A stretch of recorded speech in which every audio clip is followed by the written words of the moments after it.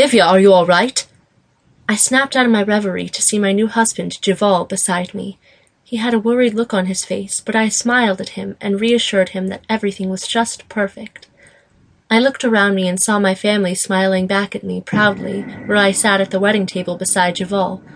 For 3 days the festivities and feastings had continued, celebrating our reunion. Both our families rejoiced. I was so proud to see that Jival's family had finally accepted my own family at last. My family had power and influence in the community, and I was considered a good match for their son now. But it wasn't always that way. You see, there was a time when my family was so poor we didn't have enough money for food. By comparison, Jival's family was extremely rich and powerful, and they shunned me for being far beneath their son, the man who was now my husband. I remember the day I made the decision to change my family's fortunes. For as long as I could remember, we lived in a small village with barely enough food to sustain us. My father was often ill, but he still worked as hard as he could to bring anything at all into the home. Often it just wasn't enough. My mother tried to stretch out the little food we did have between all of us.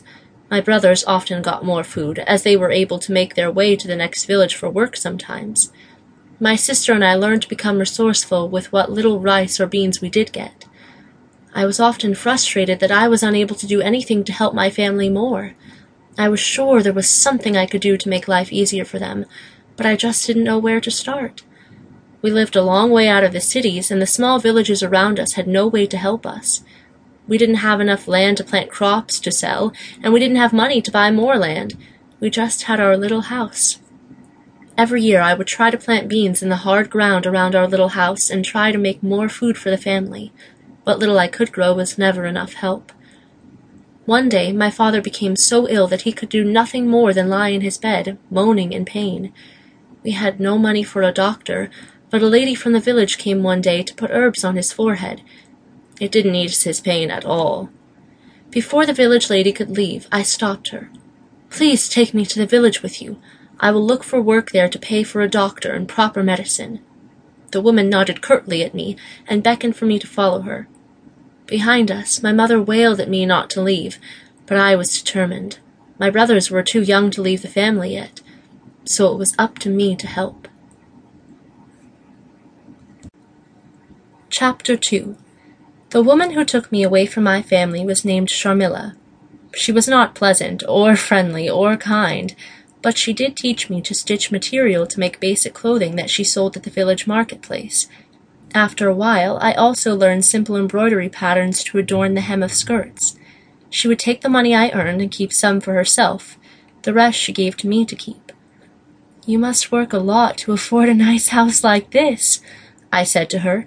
She laughed, but it was a hard laugh with no humor in it. "This is not a nice house. We are a poor family, and these are hard times. Do your work." But compared to the tiny one-room hut my family called home, Sharmila's house was luxurious. I liked it here. Sharmila also gave me a very small amount of food that was much less than her own children received. But I smiled because it was still more than I ever got when I was at home. For the first time in a lot of years, I had food in my stomach and money in my pocket. I managed to save some beans from each meal. In the hot early morning sun, I would lay out the beans on a cloth to dry so they wouldn't spoil. When I had enough money, I visited the village doctor and asked him to cure my father's illness. I paid him the little amount of money I had saved, and he agreed. At the time, I did not know that he accepted this small sum out of pity, even though it was much less than his usual fee. Together we traveled back to my family's house. "Divya, you came back!" My mother cried with joy at seeing me again after being away so many weeks. I gave my